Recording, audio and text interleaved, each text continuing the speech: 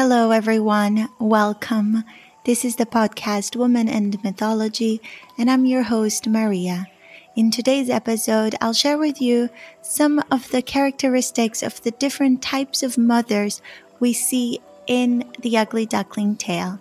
If you haven't heard the story of the Ugly Duckling, I invite you to return 2 episodes and listen to the story. This will give you better insights and understanding of this interpretation. I've also shared already another episode on some general ideas on exile and belonging that I invite you to listen.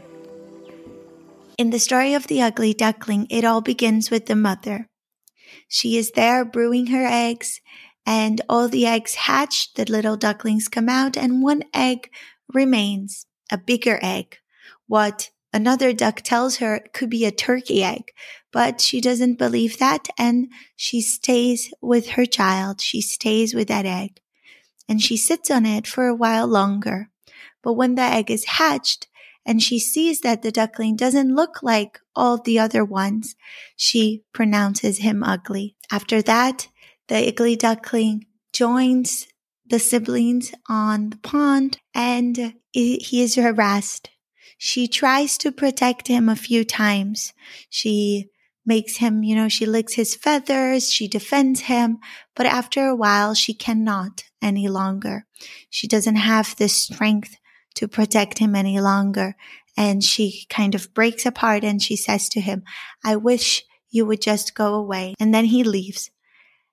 So in this first moment where we have the interaction of the mother in the story, we see different archetypes of the mother. We see different facets of the mother archetype as well if we look at the archetype as a whole. So let's rewind a little bit and let's track the stages of this mother. Before I describe the types that we will see in this tale, I want to add that the mother here is a symbol for the internal mother, an aspect of the woman's psyche that acts and responds in a manner identical to a woman's childhood experience, meaning that we carry an inner mother within us. And this inner mother archetype, it is formed by the experience we had of our mother and other mothering figures during the time we were a child. So I can give you an example. If my mother, when I was a child, was a very protective mother, one that didn't allow me to do a lot of things, one that every time I said, "Mom, I want to start drawing," and she said, "Oh my God, but what if you hurt yourself with a pencil? Or what if you share your drawing with people and they laugh at you? I don't think you should draw. Why don't you go and do something safer?" My internal mother archetype as I grow and become an adult will be one of fear. One that will be when I decide or I have the desire to do something that will say internally to me, "Oh no, but what if people laugh at you? Or what if you get hurt by doing so?" Clarissa Pinkola Estes in her book, Women Who Run with the Wolf, says that this internal mother archetype is formed between the ages of 0 and 7 years old.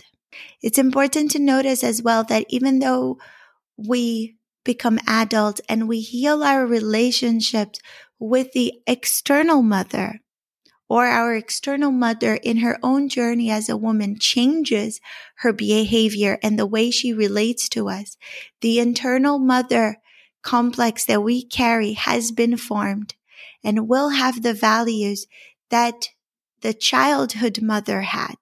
In the same example that I just gave, imagine an external protective mother. And then during the adolescent phase, this mother goes through her own journey and she becomes more bold. She becomes more courageous with herself, with others. She becomes more encouraging of audacious things or pursuing desires. She starts to encourage me as daughter to pursue that.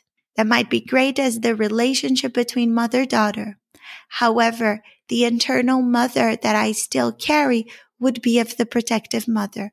So there need to be not only healing of the relationship between the mother-daughter in the outer world, but one that heals the internal mother as well. So I hope this helped you understand a little bit of how the internal mother is formed in a woman's psyche. The big question here is, before I go into the 4 types of mother that we're going to see today, is the question, does our internal mother complex sustain our unique qualities, or does it need adjustment? Is the voice that represents our internal mother in our psyche is one that encourages us, that gives us freedom, that encourages us to pursue our dreams? Or is one that holds us back, makes us question ourselves, makes us be fearful? Clarissa Pinkola Estes says that the qualities to survive certain issues of an unhealthy mother are precisely the qualities that certain cultures do not allow women to nurture. Fearlessness, which is lack of fear. Fearsomeness, ability to cause fear in the other. And vehemence, ability to display strong feeling or passion. These are the 3 qualities, among others, that we must shelter and nurture to be able to mother ourselves, to heal our internal mother complex, and also, if we choose to become good mothers, the radiant mother archetype in the world. Fearlessness, the lack of fear, ability to do things even though they kind of cause us to tremble. Fearsomeness, I absolutely love this one. Ability to cause fear. Most societies raise women in a way that they are not allowed to be able to cause fear on another. It's all about being very demure. However, a mother, when needs to protect her child, needs to be able to cause fear on the other. And she needs to be able to do that with fearlessness. Instead of causing fear on the other and at the same time being afraid of being disfranchised. She needs to be able to protect her child, to give that big, powerful snarl as she has to. And vehemence, this ability to showcase passion, to have passion, to follow our passion. Throughout this conversation and throughout this episode, I ask you to not only relate to your mother, your biological mother or the mother who raised you, but all the mothering figures you had, because all of them are building this internal complex. They are all building your internal mother.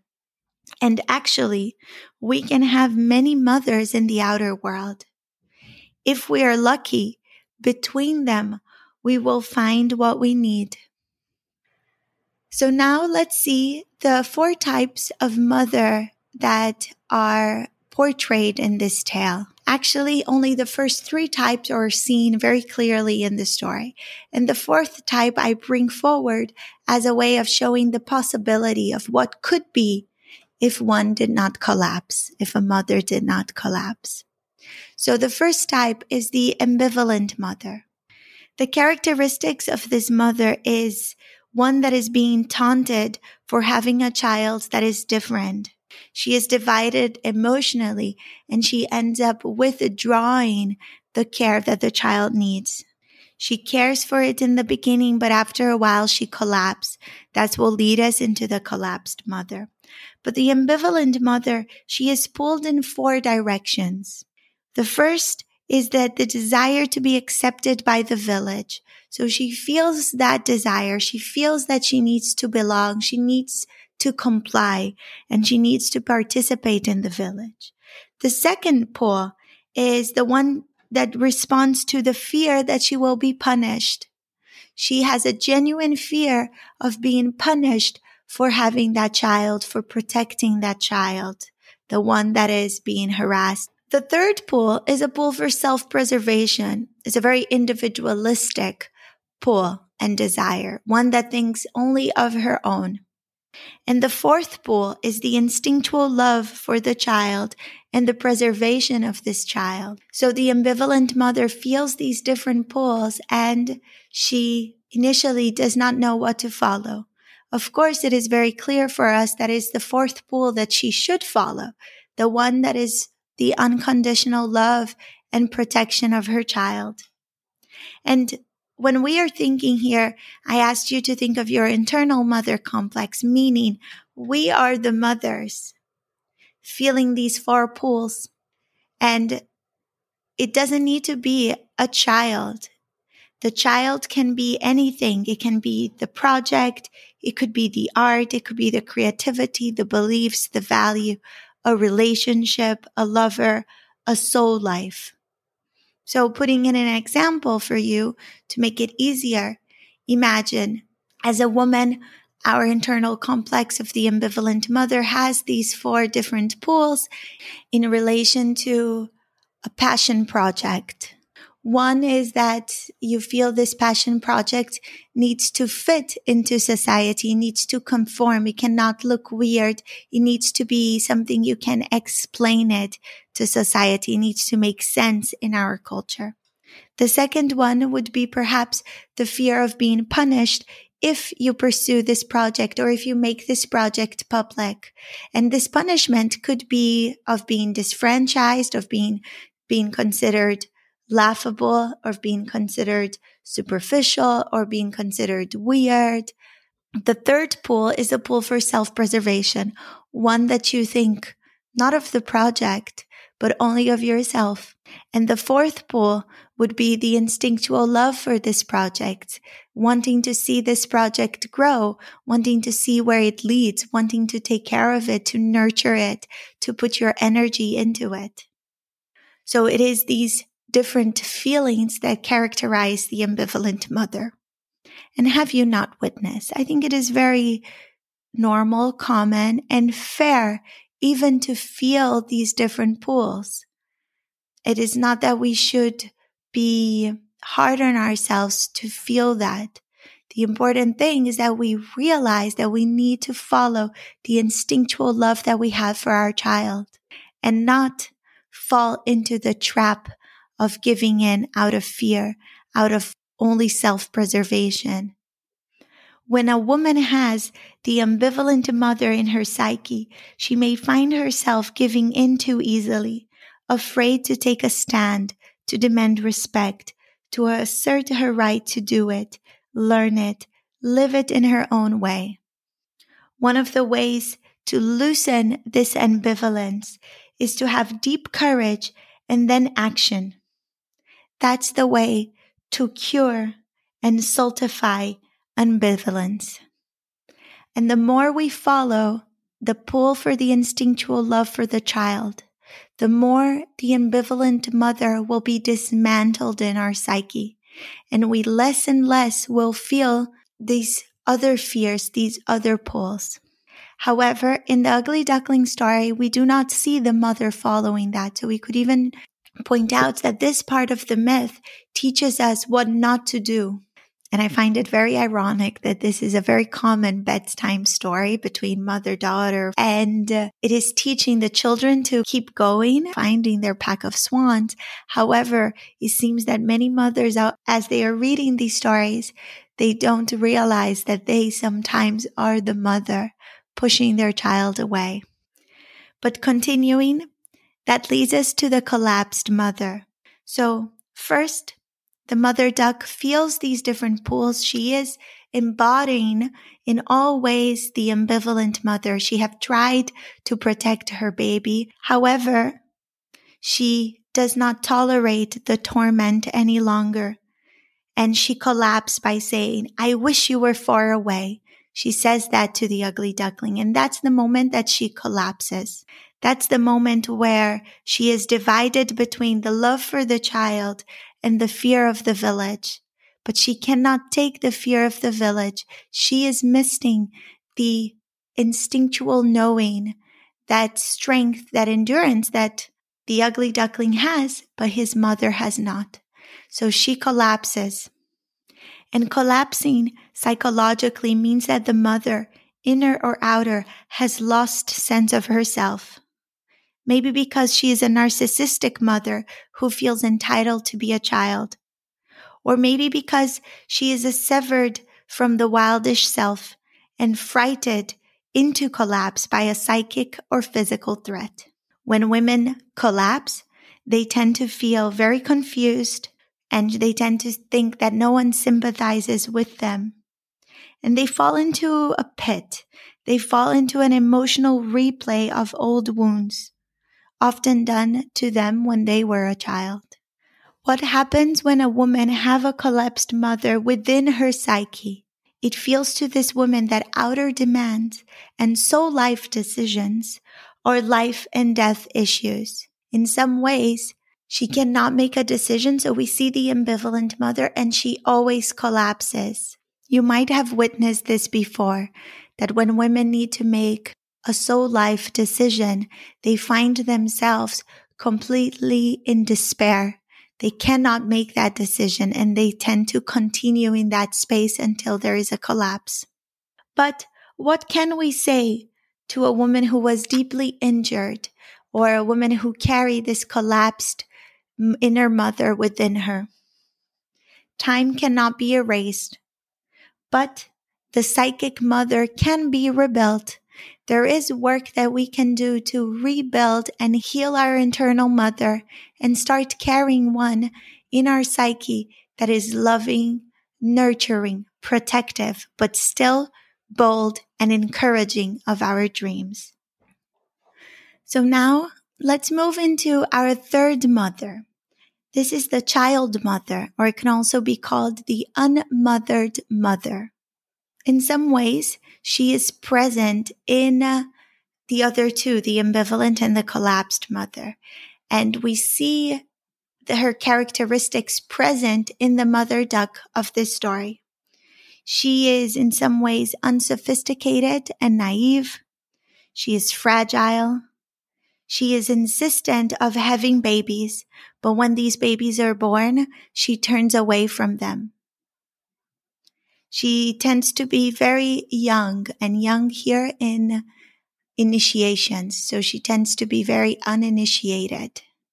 Remember that when I speak about child, it does not mean necessarily an outer physical child, but the child of projects, for example, or creating a soul life, a relationship, a home, anything. And the child mother is insistent of having these things. But then as soon as they are born or as soon as something is created or an opportunity arises, she turns away from it. In some ways, she feels tortured by the culture and she feels undeserving of love or unable to inhabit the radiant mother archetype. We'll talk about the radiant mother archetype in a little bit. But it's important to just realize that this child mother or unmothered mother archetype is unable to step into the shoes of one that is proud. The child mother feels unable to accept love, and that means to accept recognition, to accept acknowledgement, to feel responsible for making decisions as well. In some ways, all new mothers begin as a child mother, and they need support from other mothers, their internal mother complex, to be able to mother their children, to be able to mother their projects, to be able to mother their soul lives. New mothers must be welcomed by older mothers. And again, here we can speak of mothers who are mothers to children, but it could also be women who are creating must be welcomed by women who have created for a while longer, women who have walked the journey for a little bit longer. They are the ones that will teach us the steps. And what happens to a woman when they have a child mother within their psyche? They do not know how to give proper care. They do not know how to take care of themselves and of others. They do everything for everyone and they forget their own needs. And they forget to place boundaries. They forget that it's not about doing things the way that others believe they should, but it is about following their instinct when it comes to caring for their creations. Sometimes the child mother, it is also a swan raised by ducks. She was not able to find her pack. She was not able to find recognition, acknowledgement, her own power. And then she raised another child. Exactly like that. But if we do the work, and if we find our pack, and if we have the endurance of the ugly duckling, and we practice and nurture our fearsomeness, our fearlessness, our vehemence, we can step into the shoes of the strong mother. And the strong mother archetype, the radiant mother archetype, comes together with the strong child. It is called strong mother, strong child. Some of the characteristics is that they are all knowing. That does not mean they know everything about everything. It means that they have a true connection with their instinct. They tend to be very kind. They are older in initiations. They are well initiated. They are wiser. They have gained learning and development from outer world women. It is this strong mother that holds the medicine for love, for rest, for work, for hope. In some ways, she is a school for us. It is this strong mother who gives new learnings to the child, who gives innate wisdom to the child. Like the wolf mother who does not teach her cub only to hunt, but also what to look out for when hunting. There is so much more to be said about these types of mother, and I would say especially the radiant mother archetype, which is the one that we want to strive for. I will pause here because the radiant mother archetype will appear again to us when we look at the Greek myth of Demeter in a different episode. And before we close this episode, I just wanted to briefly mention the father in the story because he doesn't appear, but there is a mention to him in the beginning of the tale. So the mother duck, in a conversation with another duck, she says, "Can you believe the father of these ducklings have never showed up?" And this suggests to us that we also have here a collapsed father, unable to be present, unable to stand ground. If you are interested in the father archetype, I would invite you to return to the episode of Manaway. There we see the father archetype in its radiant light. The father archetype as it should be, the one that creates integration, the one that protects, the one that filters and screens everything in the outer world for us. In our next episode, I will bring in and continue interpreting the tale of the ugly duckling. We will look at some of the mythical elements like the freezing cold, the creatures that the ugly duckling met along the way before he found the swans, and then finally the meeting of the beautiful swans and his community. So until then, I invite you to reflect. Does your internal mother sustain your unique qualities, or does it need adjustment? Does it need healing? Does that voice inside consciously and unconsciously sustain who you are and who you want to be, or is it holding you back? Because that will show that it needs healing. It needs work. I would love to hear from you, so feel free to connect with me on Instagram at Woman and Mythology or through my website, womanandmythology.com. Until our next episode, I wish you the 3 qualities of the strong mother: fearlessness, fearsomeness, and vehemence.